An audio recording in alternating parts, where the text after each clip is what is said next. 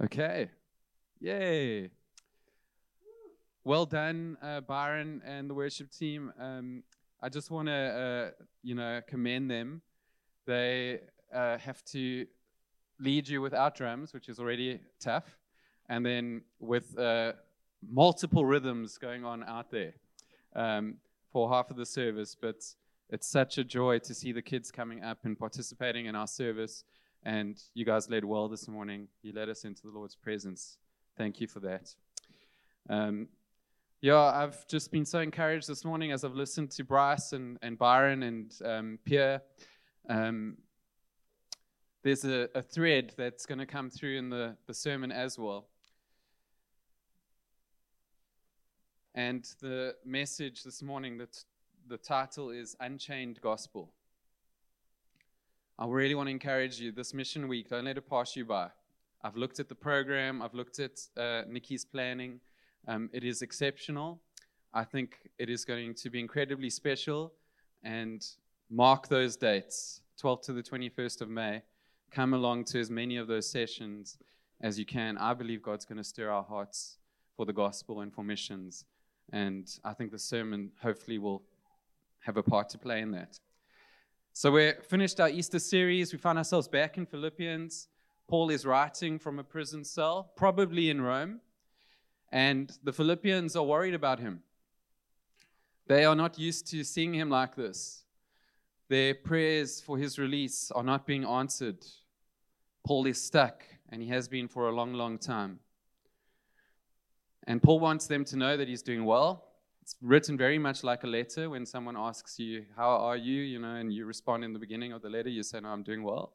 And he writes from a place of joy and thanksgiving despite his circumstances, and with a growing confidence and assurance that God will continue to bring this church, the Philippians, to spiritual maturity in Christ.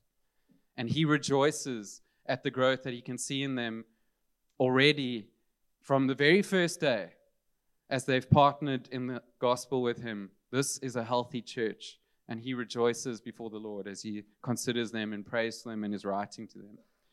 Today we're going to see that Paul has good reason to rejoice, not just because of what is happening in Philippi, but also because of what is happening in Rome. And our text is Philippians 1:12-14. Please turn there in your Bibles. It will be on the screen. But if you've got your Bible, you can read it in front of you as well. And just before we start reading that, I walked out of the offices having printed my notes, and Mark K. saw me and he was like, oh, that's too many notes. And I said, don't worry, I printed it twice. So I have, I'm setting myself up for failure here a little bit, but I am intending to finish before 9:30. I usually have 8 pages. I've got 5. So those of you that like to wait for me to get nearer the end before you really zone in, it's going to be shorter today. So lock in from the start. Okay. Right. So Philippians chapter 1, verse 12 says this: I want you to know, brothers, that what has happened to me has really served to advance the gospel, so that it has become known throughout the whole imperial guard and to all the rest that my imprisonment is for Christ. And most of the brothers, having become confident in the Lord by my imprisonment, are much more bold to speak the word without fear. My first point this morning is a powerful point, and if you've got a pen and paper, write this down. God uses all circumstances to advance the gospel. Paul had been longing to be in Rome for many years, but he wanted to be there as a free man, preaching the gospel on the streets, as he had done in many other cities. Finally, he is in Rome, but not as a free man. No, Paul is a prisoner, chained and heavily restricted. I'm going to give you detail on what those restrictions are when we get to the second point. And how many times must he have prayed that God would release him so that he can preach the gospel freely and see this gospel flourish in the capital of the empire? How many times has he heard a no? How many times has the church been praying for his release? Lord, it has to be your will to release your champion so that he can preach the gospel in Rome. We pray for it. If you're waiting for us to agree, we agree. Release him, Lord. Amen. It doesn't happen. And the Philippian church and Paul know something about praying for something that is in line with God's will, okay? And not getting, well, I should say that we perceive to be in line with God's will and not getting the answer that they want. As many of you are sitting out there, you've got great prayers that you're praying. Lord, would you heal this person? You will get glory from this testimony when this person gets healed. Lord, would you save this person? I've been praying for them for years and years and years. You can do the impossible. There's nothing you can't do. Lord, we're struggling with finances. You've got promises in your word where you say that you will provide. We need a breakthrough here. We're struggling. We pray for our country. I'm sure many of us pray regularly for this country. Lord, it's in a bad state, but it's not outside of your power. Come and heal this land.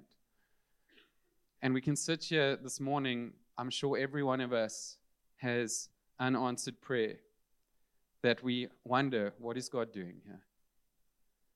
And it's important when you read this text that you see that's there. It's in the text. Paul's not saying it overtly. He's not going, I'm really struggling with this. But he is stuck in a prison cell. And the church has been praying, and there is a no. And I am sure Paul has also prayed that God might release him. We don't see that, but I think it's there. Paul and the Philippians know something about dealing with unanswered prayer. The Philippians are wrestling with this question, and Paul answers it. I love this answer. He says, you may think that what has happened to me has hindered the gospel. That would be the obvious answer.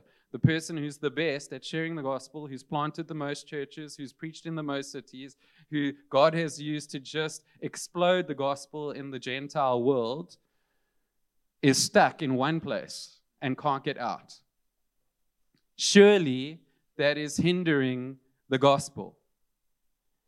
You may think that what has happened to me has hurt the church, discouraged her. Actually, in a surprising turn of events, he uses the word really. I'll read it to you here. It could also be read actually. I want you to know, brothers, that what has happened to me has really or actually, which means the opposite of what you are thinking, served to advance the gospel. It's an incredible statement from Paul. He is chained in one place, but this gospel is unchained. This great defeat has only served to advance the gospel. Is he making this up? Is he deluded? He's going to give us facts in the next verse as to exactly, he can put, this isn't just abstract thought out there in the stratosphere. He's got physical evidence to back up this incredible statement. In this, we see the wonderful sovereign hand of God using all things to further his plans and purposes. He cannot be stopped. This gospel cannot be stopped. Whenever the enemy tries to slow it down, he inadvertently helps. Think about that. Even Satan, because he is limited in knowledge, only God is all-knowing. If Satan had all the knowledge, he would be far less involved than what he is. But because he's limited in knowledge and he doesn't understand everything that God is doing and how he's working, Satan often tries to get involved and slow us down and stop things. And what actually ends up happening, because God is all-powerful and all-knowing and in control, God flips the thing around and it ends up accelerating the very thing that Satan's trying to stop. We see this even with Jesus on the night he was betrayed. they're sitting around a table eating food, and Jesus says, one of you is about to betray me. And then he points to Judas, and he says, what you're about to do, go and do it quickly. And it says Satan entered him. Satan wants to be directly involved in stopping Jesus. And for once, because he can only do what God allows. We see that in Job. He has to approach God and say, I'm going to show you, this guy's going to turn his back on you. I want to do stuff to him. And God will say, you can do this and this and this, but only go this far. And then Satan does it.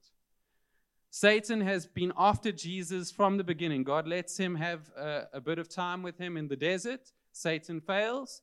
There's a more opportune time that comes on the night in Gethsemane, and this night. This is God pulling back from Jesus and saying, okay, Satan, now's the time.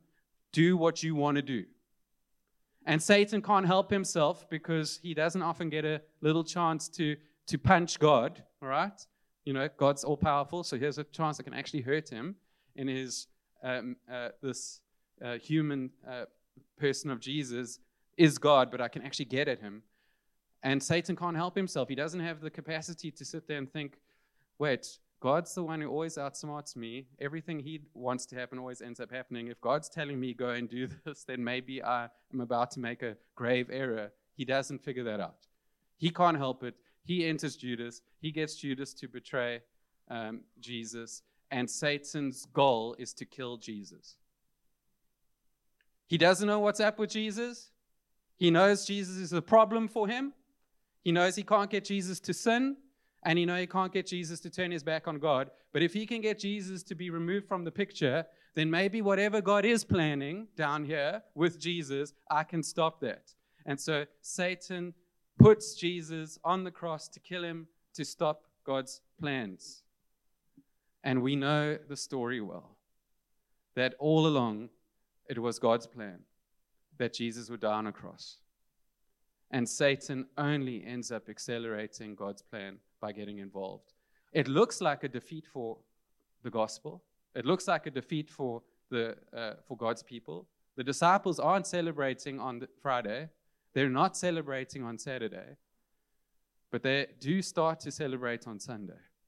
And we've been celebrating ever since. Satan was involved. He tried to stop Jesus. He tried to hinder him. It didn't work. Now he's trying to stop Paul.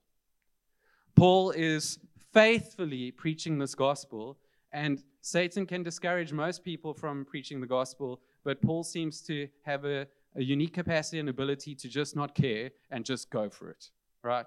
So he is fully surrendered and sold out for the purpose of, I'm going to live my life for Jesus and for the sake of the gospel. All he thinks about is the gospel.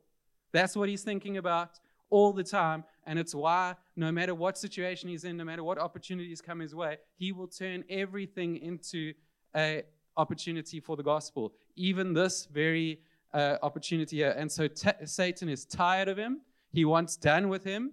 And it only happens as God allows it. You can't exit this earth before God gives you permission for that to happen. And so the best Satan can do at this point is chain him up. And he's hindered. And he's finally got Paul locked up. If I can just get him to shut up and be in one place, maybe we can slow this thing down. Because actually this gospel's done a lot of damage in a very short space of time. Jesus died 30 years ago. In 30 years, it's gone to the whole known world. And people are getting saved in their thousands. If you're in Satan's kingdom, C.S. Lewis wrote the Screwtape Letters, so you could get a picture of what it's like from the demon's perspective. You're sitting in Satan's kingdom and you own everyone. And suddenly something happens in 30 AD on a Friday. And then on a Sunday, one of them's gone. And then more keep coming and leaving. And suddenly the percentages, you had 100% of the monopoly. Now you're down to what? And shrinking. So we need to get this guy in a prison cell, because God won't let us kill him, and we're going to shut him up over there. And again, logically, you'd go, well, that should work. That should slow things down. Paul goes, no. It hasn't worked. it's only accelerated the gospel. I'm being a bit facetious here, but I almost feel sorry for God's opponents. Because he cannot be stopped. He uses all things to advance his purposes, even when things are going terribly wrong. Actually, in God's grand picture, they are going right. Even when things are at their worst, in God's grand picture, that's what Paul's saying over here. This looks like we are failing. This looks like we're in trouble. We are not in trouble. Actually, this is working out perfectly for what we want to achieve. The gospel advances. It cannot be stopped. It's unchained. It actually seems that the more pressure you put on it and the more limited you make God's people, the more fruitful they end up being. I sometimes wonder if Satan's greatest trick isn't what he's doing with us in the West. Letting us have comfort and freedom and not applying as much pressure.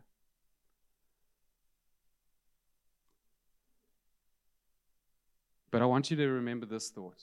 When things are going terribly wrong, actually, in God's grand picture, they are going right. I'm going to give you an example from my life. When I was 17, I was worshiping and praying for my mom's salvation. I'm sure I've told you this story before, but I'm going to tweak it for this point.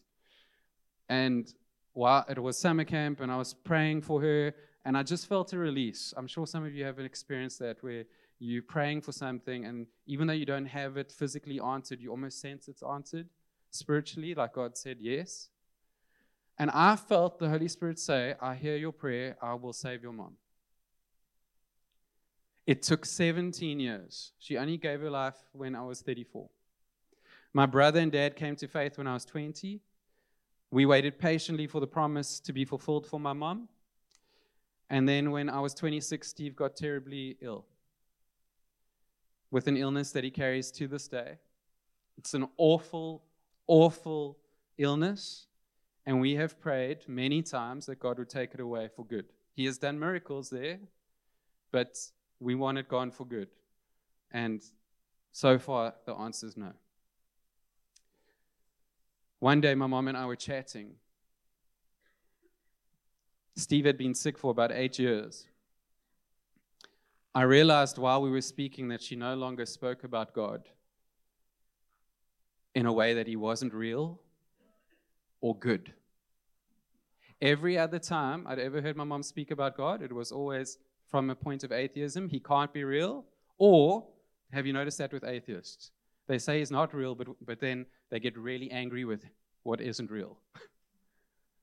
Or he's not good. And suddenly we're having a conversation. My mom's talking about God, and I can hear she believes. And I didn't even have to ask her if she believed. I actually asked her, when did you believe? I didn't even say, do you believe? I could tell she believed. I was shocked. I felt in that moment, seminal moment, Lord, this woman believes. Mom, when did you believe? And she said, when you came to faith, I didn't think much of it. You were the good boy. You started going to church. So much for how much my life changed. Huh? When Steve was the troublemaker, when he came to faith, that gave me pause because his life flipped around. So she didn't believe yet, but she's asking questions now. And then she says this. This is her testimony. I wish she would share it more, but sometimes I feel like God uses me to share other people's testimonies. She said that when Steve got sick, she thought, here it is. No one can carry this thing that he's got and not turn around and shake their fist at God and blame God for what's happened to them. He's going to turn back. And when he didn't do that, isn't it interesting? She wasn't thinking, God, if you'll heal him, I'll believe in you. She was thinking, this is the moment we see if this is real. When you give up, when you turn your back, when you agree with me that he is not good. And Steve has held onto his faith. And she said she looked at that and she went, God's real. And I believe.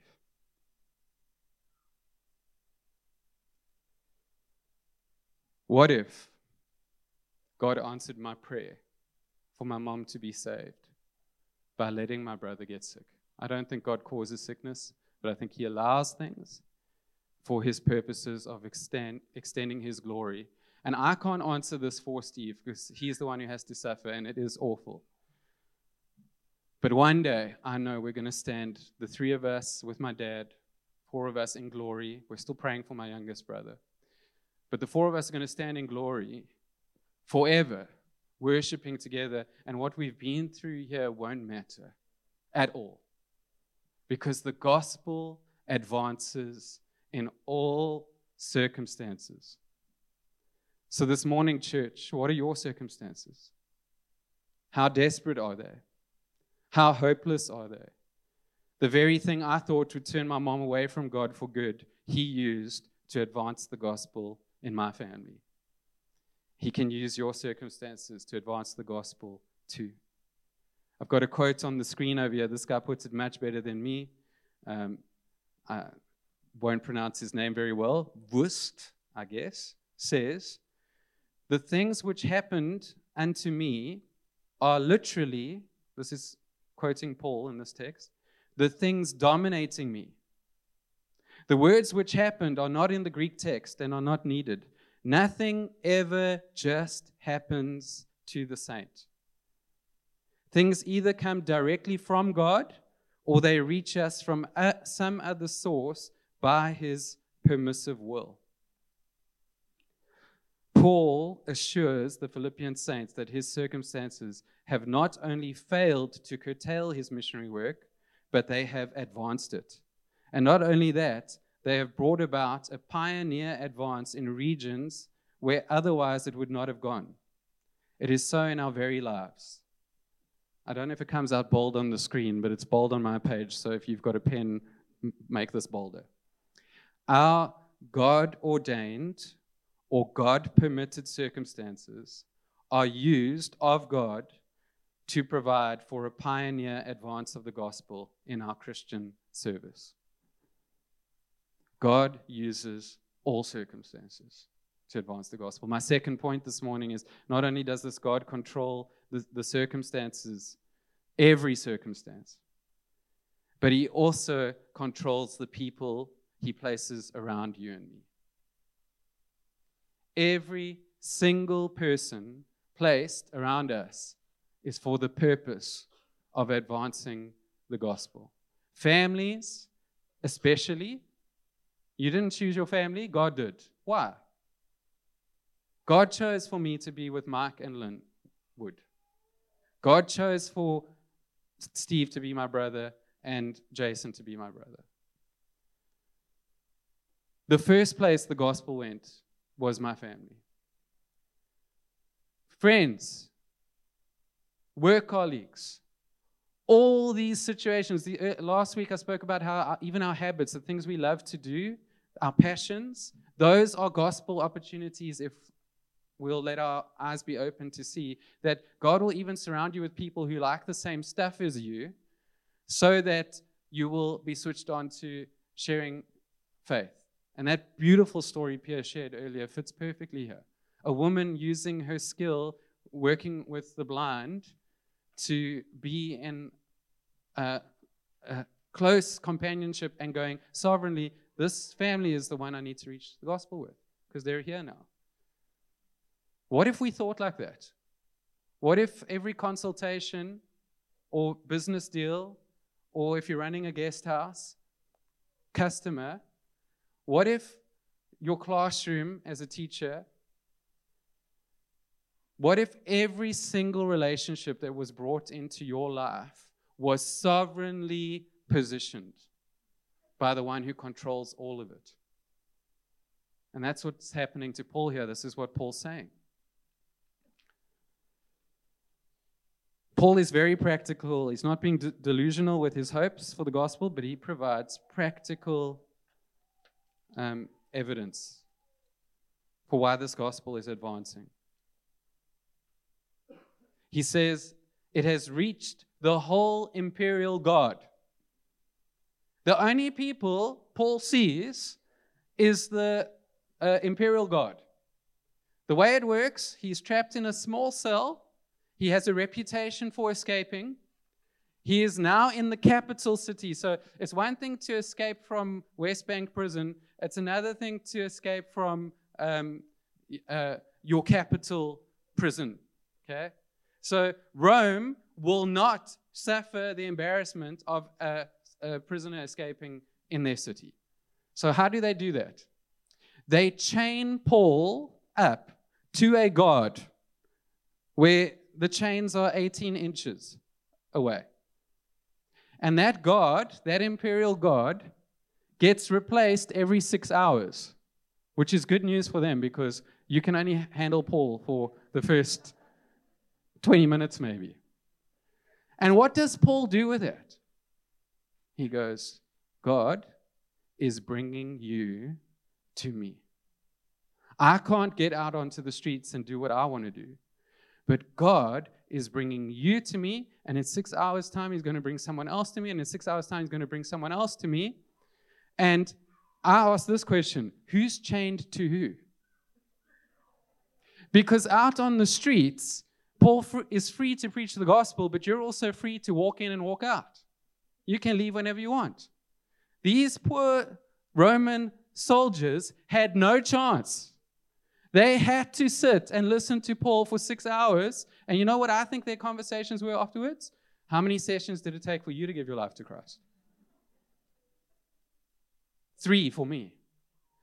Paul says it's gone throughout the whole imperial guard. When I first read that, this is why it's lovely to do research. In my stupidity, I think, oh, is that 20 people? You know, how big is an imperial guard? 9,000 Roman soldiers. This gospel is flourishing in an area it wouldn't have probably gotten to if Paul wasn't where he is.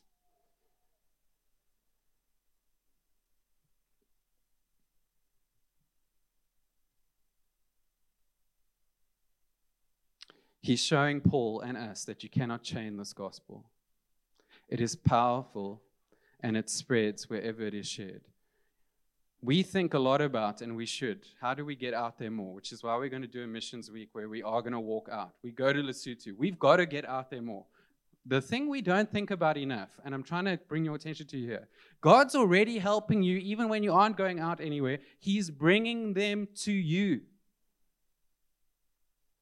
And it is sovereign. It's an appointment.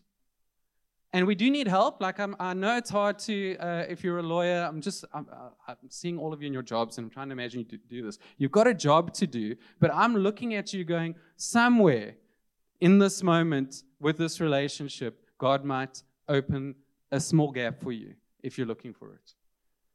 And I think he'll do that more often for all of us if we're looking for it. That woman that Pierre spoke about has trained herself to look for the opportunity and to take it. So, as I move to my last point, we've got circumstances we can't control happening to all of us. God controls all of them. And he can use even the worst ones to extend his kingdom and advance the gospel. We've got people placed around us, all of us. We don't control that. God does. And the main thing he wants from you, believer, is this, that you would speak about who he is. You can't get the gospel to someone's heart. We heard last year. I love this. But there's a lot of work to do to even get it here. Our job is to get the gospel onto our lips. That's the work. That's not easy. So you've got to be committed to that. That's not just going to happen. You've got to decide. You've got to be goal-orientated around it. I am going to speak the gospel. I am going to share my faith. That's the only work you have to do. The moment you are speaking the gospel, you've won.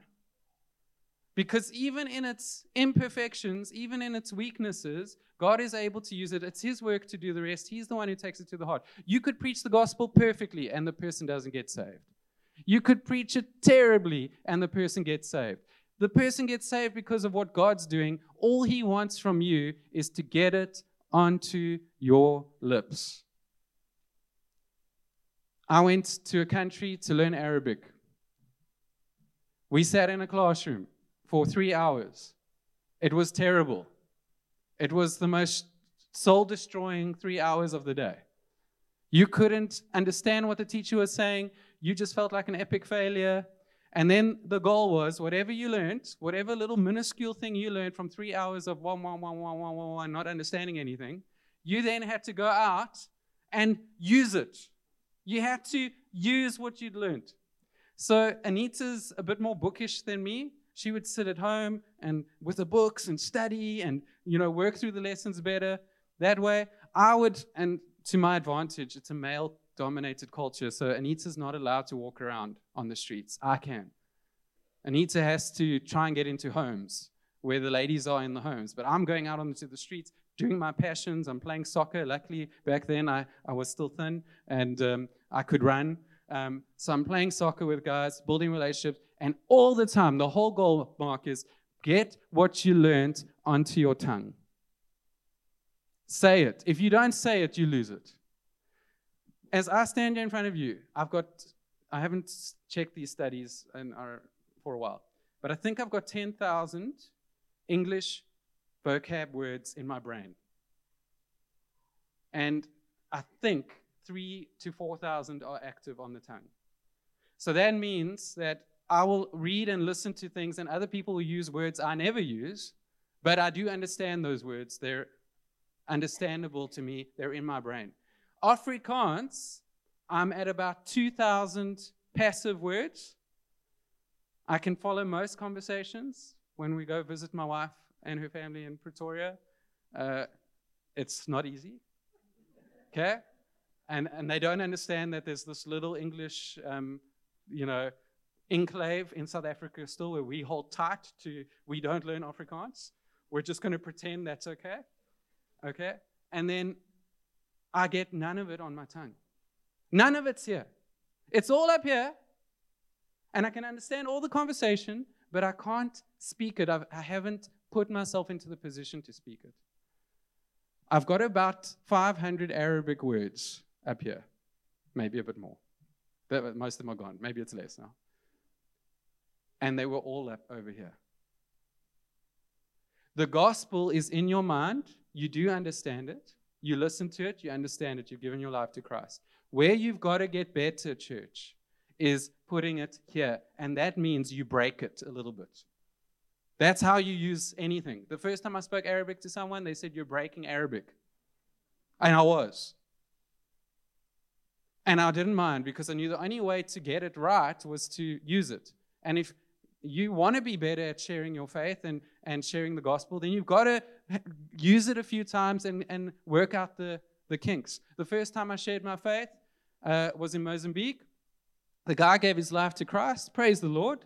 I didn't share it perfectly well. This is how bad I was. I've never shared this part of the story. At the end, the translator goes, "Give him a verse to back up what you've said." Blank. Now, I've just told you Jesus loves you. I've told you he died on the cross for you. I told you your sins are forgiven if you'll surrender your life to Christ. You want to surrender your life to Christ? Yes. Give him one verse to back it up. Creak, creak. And so the translator, in his love, realized that I was floundering. And then he read Romans 10, verse 9. And you know what I did from that failed moment? I got better. I went... That's the verse I'm using every time now. Thank you. You've just trained me, translator.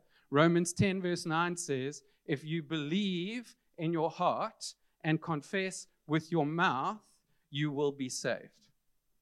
It's never left me from the moment I first didn't have anything to say. At the key moment I actually do think it's probably good to have at least one verse in your back pocket if someone wants to ask where you get that in Scripture. We've got to get it onto our mouths. The last point is this. Not only does God use circumstances and bring people to you for the sake of extending and advancing the gospel, this is my most encouraging point, is we don't have to do this alone. God uses what happens to us to inspire others to advance the gospel. There is a second surprising turn of events in the passage. Not only is God literally chaining people to Paul so that he can share the gospel with them, but others are inspired by his imprisonment to share their faith as well. This is also the opposite of what you would have expected to happen in the situation. You would have expected that when the best preacher and the most confident preacher gets pounded for doing what everyone else is telling him, you shouldn't be doing that, we're going to arrest you now and put you in prison, you would think the logical thing to follow would be that his followers and the people next to him would go, ooh, we're scared of that. They're not just using words now, they have acted. You would think that would cause people to be quiet. Again, the opposite happens. And this might be surprising, but I've got a few examples for you of why I think it shouldn't be. And I'll go to sport because that's my passion. When I watch rugby and soccer, when a player gets red carded, whoever's left on the team often fights harder than they did before.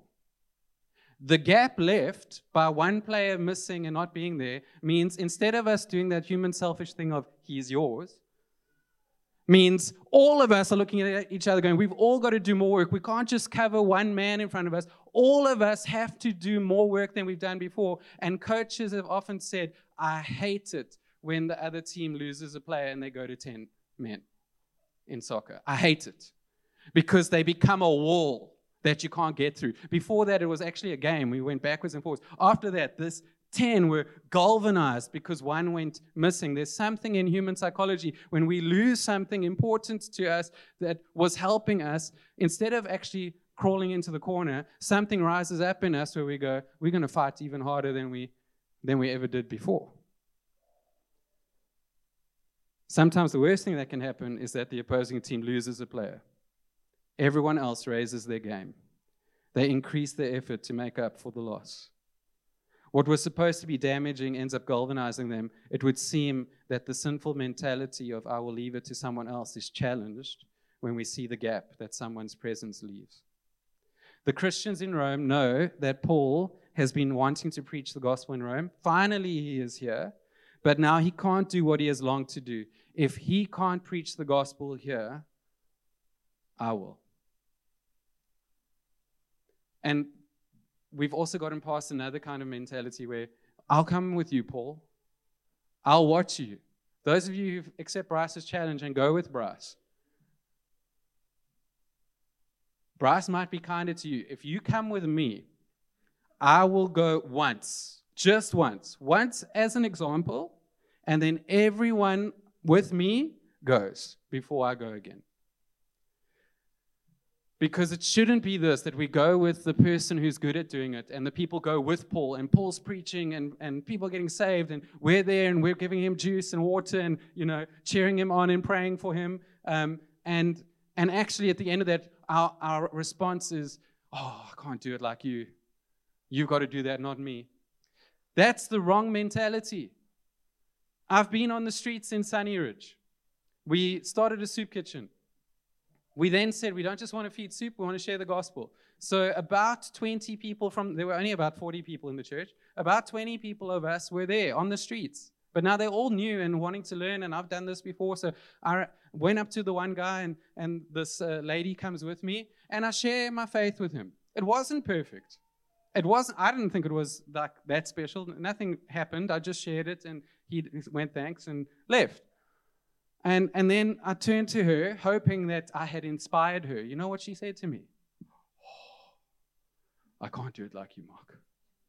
Oh, no, you're really good at this. I'm just going to... It's the wrong mentality. The mentality should be, I, in my way, am going out there and doing this. And I'm not going to do it like Mark, and I'm not going to do it like Bryce, and I'm not going to do it like Paul, but Paul can't get there, so it doesn't matter. I've got to go. And suddenly this church starts getting active on the streets of Rome. Paul says, in this last verse. And most of the brothers, by the way, that word brothers is brothers and sisters. I don't know why I'm talking away from the mic. My apologies. Brothers and sisters. Most of the brothers and sisters, having become confident in the Lord by my imprisonment, are much more bold to speak the word without fear. He's not talking about the Philippian church. He's talking about the Roman church. And you've got to understand some context over here. The Roman church is the Roman city, the capital of the empire, is led by a madman, a person who has lost his mind, an incredible dictator, a terrible, terrible person who many in history look at and say he's the greatest fulfillment of the Antichrist we've seen so far. It wasn't Hitler. It was Nero of Rome in the first century. He would lynch Christians on poles and set them on fire and use them as to shine the way in the darkness when you want to walk down the street. He had lost his mind, and he was powerful. There was no democracy. There was no talking back to him or straightening him out. And this church on the streets of Rome, having been quite quiet up until now in fear, because I think you've got good reason to be afraid,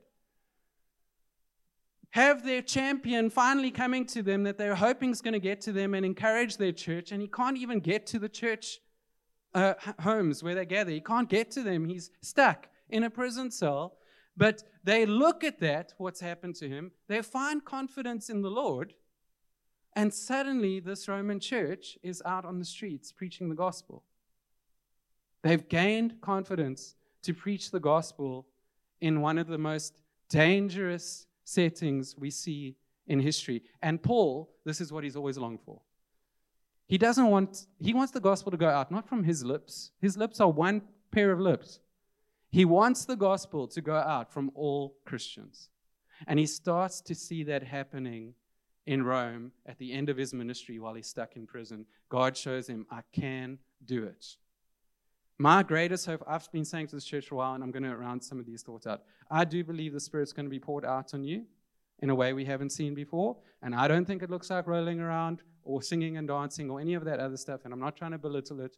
What people ask me, what do I think that means? I think that means what we've just read here. You become bold, confident in Christ, and we start to see a church where everyone is sharing their faith on the streets and in their homes and in their workspaces. And it becomes what we are known for because the Spirit has been poured out upon us. And that is what fullness of the Spirit looks like to me in my mind. This, what Paul's getting to here with this Philippian church, but also even with the Roman church. So, what can you and I learn from this? It doesn't matter what happens to us. God can use everything that happens to us to further his kingdom. What are you going through today? What prayer remains unanswered? Is there something where you are asking God what he's doing in a given situation? Here's what you do. You're saying, give me something to do. Okay, here's what you do. You ask God to give you his eyes to help you see how he can get glory in this thing. That's the beautiful thing for Paul here. Paul is exceptionally close to Jesus, and this is what it gives him this advantage. He can sit in a dark cell eating slop off the floor, chained to someone, and not feel sorry for himself, but God's given him his eyes. And he's going, wow, Lord, look at what you're doing in these soldiers. Look at what you're doing on the streets of Rome. Look at how your kingdom's advancing, which is the thing I care about more than anything. My life's unimportant compared to that. And that's where the joy is coming from. Some of you in your circumstances need God's eyes. What are you doing, Lord? And how can I get excited about your kingdom at this time, not just my own stuff that's close to me? How can this advance your gospel, Lord? There's a word for advance here. It's prokopto. It means, the Greek always likes to take a prefix and a suffix. Pro means to go forward. I hope I'm not getting them the wrong way around. Pro, that makes sense to me. Pro is going forward, and kopto means cut. So in other words, advance means to cut forward. That means advance is not this happy run through free air. Yeah, having a great run today. Advance means to cut your way through jungle to go forward. That means your life is meant to be fronted by trouble. It's meant to have something in front of you that this gospel's got to cut its way through. It's not that you've done something wrong because you're going through trouble. It's that this is how the gospel advances. When we were in Lesotho, everything was going perfect, which is a problem. On the first day, we got there without any problems. I've never had that before. We arrived. We didn't have a breakdown. We didn't have a problem with the tires. We didn't have something go wrong. Someone didn't lose their passport, and millions of things go wrong all the time. Nothing went wrong. We arrived in Lesotho easily. Then the next morning, I pick up my Bible and I read about adversity. And I go, Lord, there's no adversity. And then this thought comes into mind, is the enemy even concerned about us? Is he looking at this Lesotho team and going, don't worry about them guys. Nothing good's going to happen from this Sterling Baptist 15 guys that are showing up here. Nothing. They're not going to talk about Jesus. There's going to be no advancing of the gospel. Let's put our resources somewhere else. So I pray, like, Lord, are we on track? We go to have a devotion. We just finished breakfast. I get all the guys together. One of them even says, it might have even been Nathan, I can't remember. But one of them says, does it usually go this smoothly? And I looked at him and I said, it never goes this smoothly. And suddenly someone comes running down the hill screaming, holding a phone.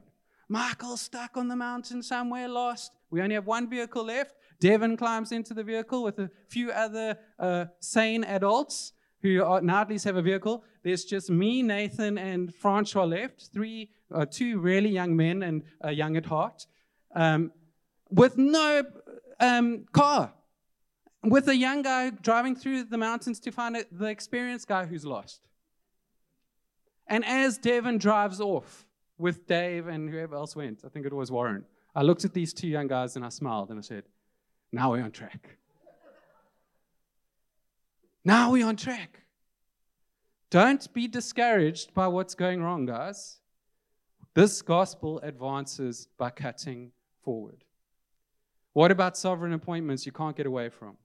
What if sharing your faith was not so much about going out and finding people, though we should? Please don't hear that we shouldn't do that. We should certainly do that. What if God is actually bringing them to you? What if the circumstances you find yourself in and the people you find yourself around are all for the sake of advancing the gospel? And what if you don't have to do it alone? What if God is able to use what happens to you to inspire others? What if the negative things that you face gave others the courage to face those things too? And what if the only way to overcome our fear of sharing our faith, which we can all relate to, is to just do it and see that God is with us? Our boldness will increase and our fears will leave us. Let's pray.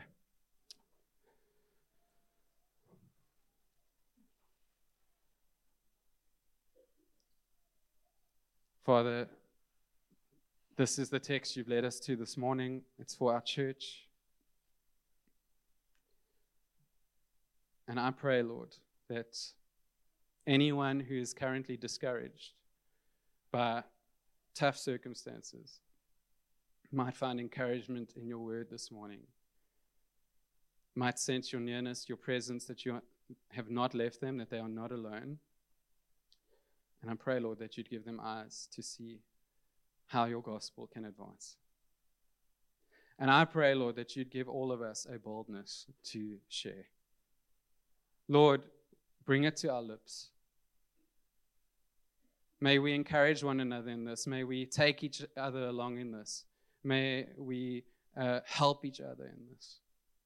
But Lord, may we be a church that takes this gospel to whoever you bring it to us. And may we see each other spurring one another along in it too. Oh Lord, may this be Sterling Baptist Church in the future, just like the Roman church, just like the Philippian church, on the streets, taking the gospel to those who need it the most.